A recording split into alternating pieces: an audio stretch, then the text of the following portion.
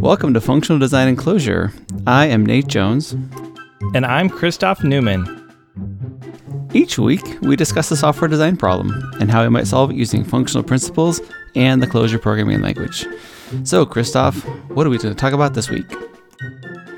Well, this week, I thought we would segue into a new topic. Over the last few weeks, 6-7 weeks, I don't know. Yeah. Number of weeks, we were all focused on Twitter. All the fun, entertaining things about posting to Twitter and all that. So you can go listen to that series if you haven't already. I'm always surprised by how much you can notice once you really start looking. So it's like, oh, this simple little problem of Twitter got a lot more interesting, And so this week I thought it'd be fun to segue into another simple little problem that I think it could get a lot more interesting. Yeah, that sounds fun. I think it's always fascinating that there's problems underneath problems. There's problems all the way down. It's one of the things that gives people like you and me job security. Is there's always going to be more problems for the world to solve. Yeah, and the programming problems that sound easiest on the surface, those are the rocks you turn over and you go, oh wow, which makes the programmer life difficult because they usually have to describe that to project managers and bosses. Yes. And so this week I thought we would dive into a new problem space. So really it's something I know you and I have come up in our DevOps experience, or at least the DevOps hat that we've worn a number of times, So imagine, if you will, the world of Donutgram. Uh-oh. Donutgram, right? What's Donutgram?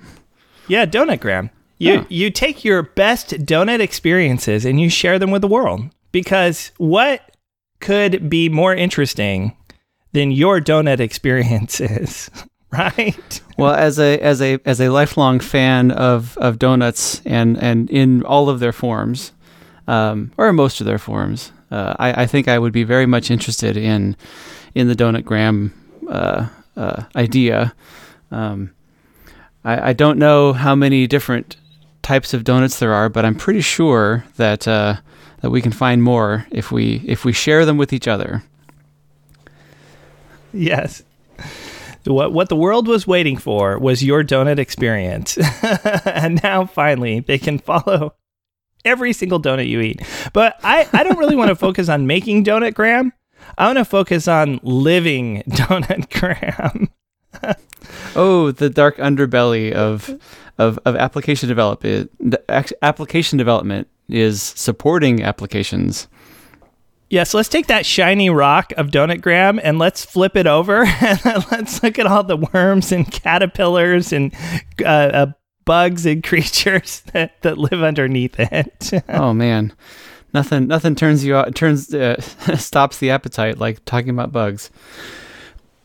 Yes, and so what you and I've run into a lot in DevOps is they're back to kind of what we were talking about before. There's data you do logic on, and then there's the forensic data, right? And so it seems like a lot of DevOps is dealing with the forensic data. Yeah. Like scouring for evidence after the fact, after something has gone wrong, And right. You've got reams. Like we were saying back in our Twitter episode, you want to capture as much forensic data as possible so that you can paint the most complete story after the fact, right? Because the thing has already happened and it's over. Right. And so there's this problem of like scouring through all that data to paint a story, right? That is a development problem too. Yeah. So it's funny that, we talk about all the different data, like you said, the request data, the response data, what we were trying to do at the time and all that. All that data, I think you and I, we tend to write that into like a log, like a table in the database or someplace where structured data can go and then be reconstituted. But that is often not the case for many applications. And Donutgram fails in that way too, in that there is no structured data anywhere. It's only the log file. Yes, the log file is sort of your first line of investigation in your forensic data experience. Yeah, if all of your components in your application, say you have 24 components and they're all yelling, well, they all yell into the same pipe, and now now it's up to you to try to decipher who was speaking at what time. Yes. My favorite, of course, is applications where like they start with log info, and then they slowly over time they move to log debug being the norm. Oh, right. And the next thing you know, you're at like a gig a day. Yeah, and then log statements for every if else. Right, and then you need something to appear above the noise, so then log trace starts to appear. And so, yes, so Donut Graham, it starts off as this happy experience. You know, you're this founder in the startup and everything is rosy. And then the next thing you know, users start having issues and they start getting the failed donut screen. Oh, the donut, the asparagus flavored donut that is the fail donut. Nice. No offense to asparagus lovers out there, but it's an abomination. And then they start posting pictures of the failed donut as their donut to Donut Graham in a very internet meta way.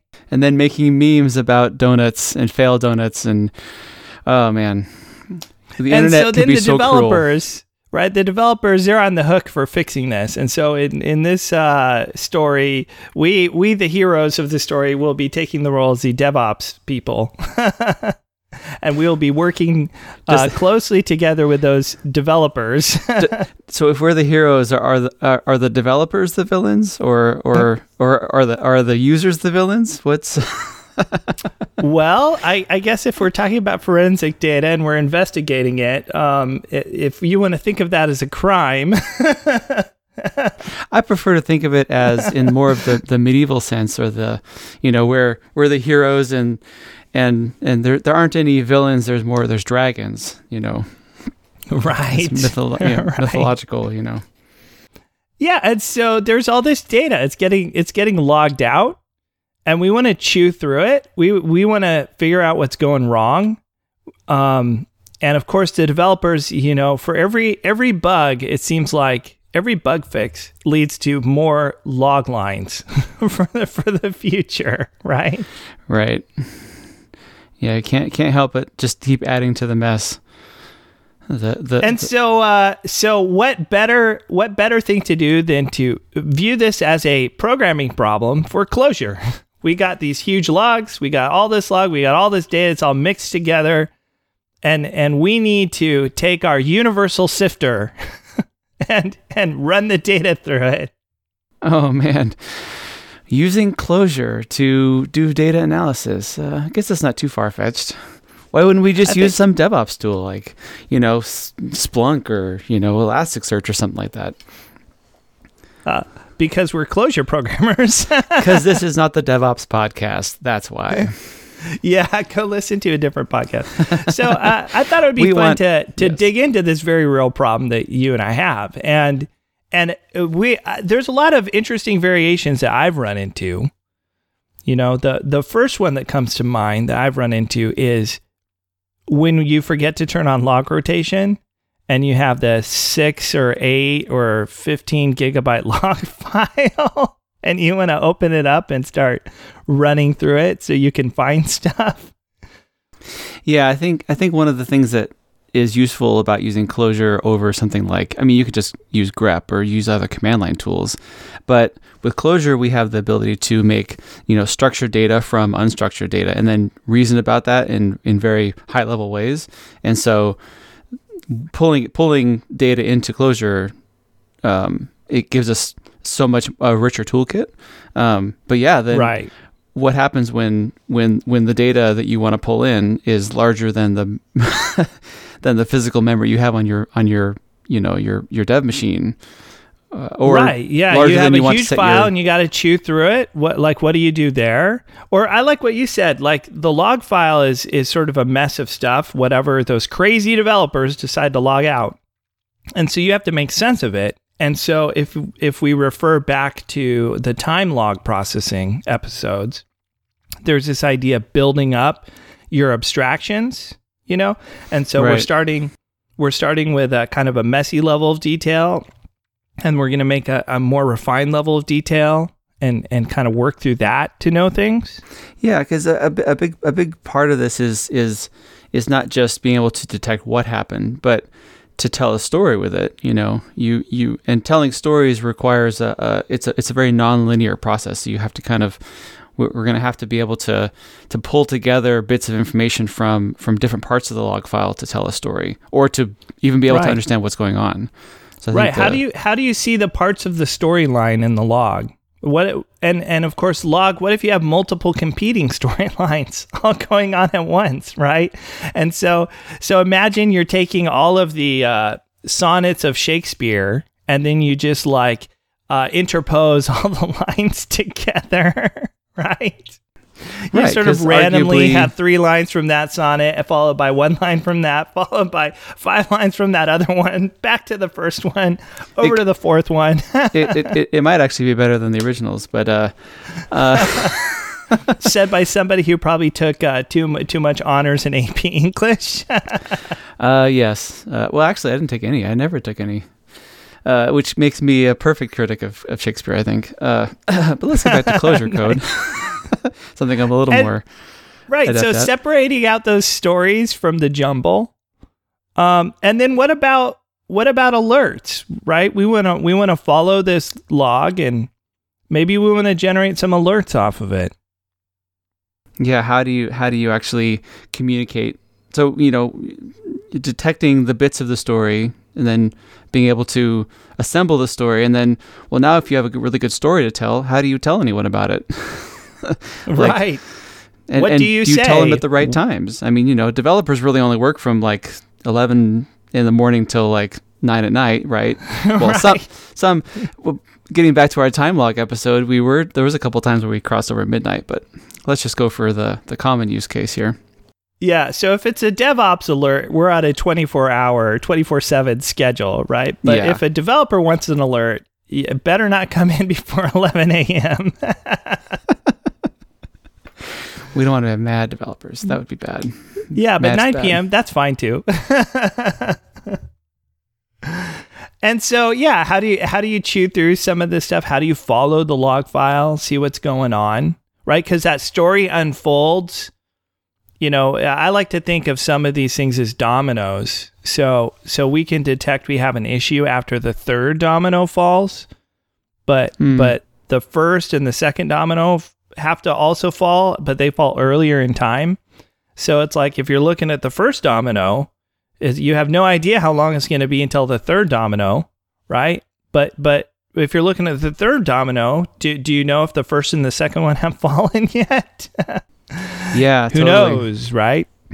Yeah, and in my experience, a lot of times in DevOps, a lot of it is not so much once you find out that it's 1, 2, 3, then you can definitely look for that pattern. But a lot of times it's well, a domino fell, and I know there could be a number of dominoes that fell before it, and so I kind of have to collect all the dominoes falling before it before I can even determine which dominoes are common precedents to the domino falling that is interesting. You know what I mean? Yeah. It's a tree exploration that rather than a linear thing. Right. be. And by the time you get your last bit of evidence, it might be too late. What happened to the first bits of evidence that you need? They're gone, right? Or are they? So yeah, all kinds of interesting problems that come up in this chewing through the log and seeing what's going on, so that you can make Donutgram the best site on the internet for sharing your donut experiences, your heavily curated donut experiences. Your heavily glazed experiences. Oh, nice. Yes. Donut experiences with a sheen of sugar. Oh man. Yeah, Cool. I think so this is a good... that's what we're going to dive into over the next couple of weeks. This week, just thought we'd riff on the problem for a little while. Yeah, if anybody out there has any interesting ideas about what we might be able to talk about, we have ideas definitely. But if you ever have come across things that you would have struggled with analyzing this kind of data, let us know. Yes, have you had experience with log analysis and chewing through that? We would love to hear from you. We'd send us your experiences you can email us at feedback@clojuredesign.club, or you can hit us up at Twitter @clojuredesign, and we would love to hear your stories. Also, if you love what you're hearing on this podcast and you would love to work with us more closely, send us an email about that too. You can find past show notes and episodes, including our most recent series on Twitter and posting to Twitter, on the web at clojuredesign.club. And if you'd like, you can also send us emails of donut pictures too. We like donuts a lot. Oh, yes. Yes, please. Good donuts. Good donuts. Donuts that have been handcrafted by sustainably grown wheat and only natural rainfall. And no high fructose corn syrup. Yeah, something like that. Yeah, okay. Yes. Maybe low fructose, though. Yeah, medium fructose. All right. That's enough for this week. We will unpack more next week. Until then, we'll leave you with this. Data is the cause of and solution to all of life's problems.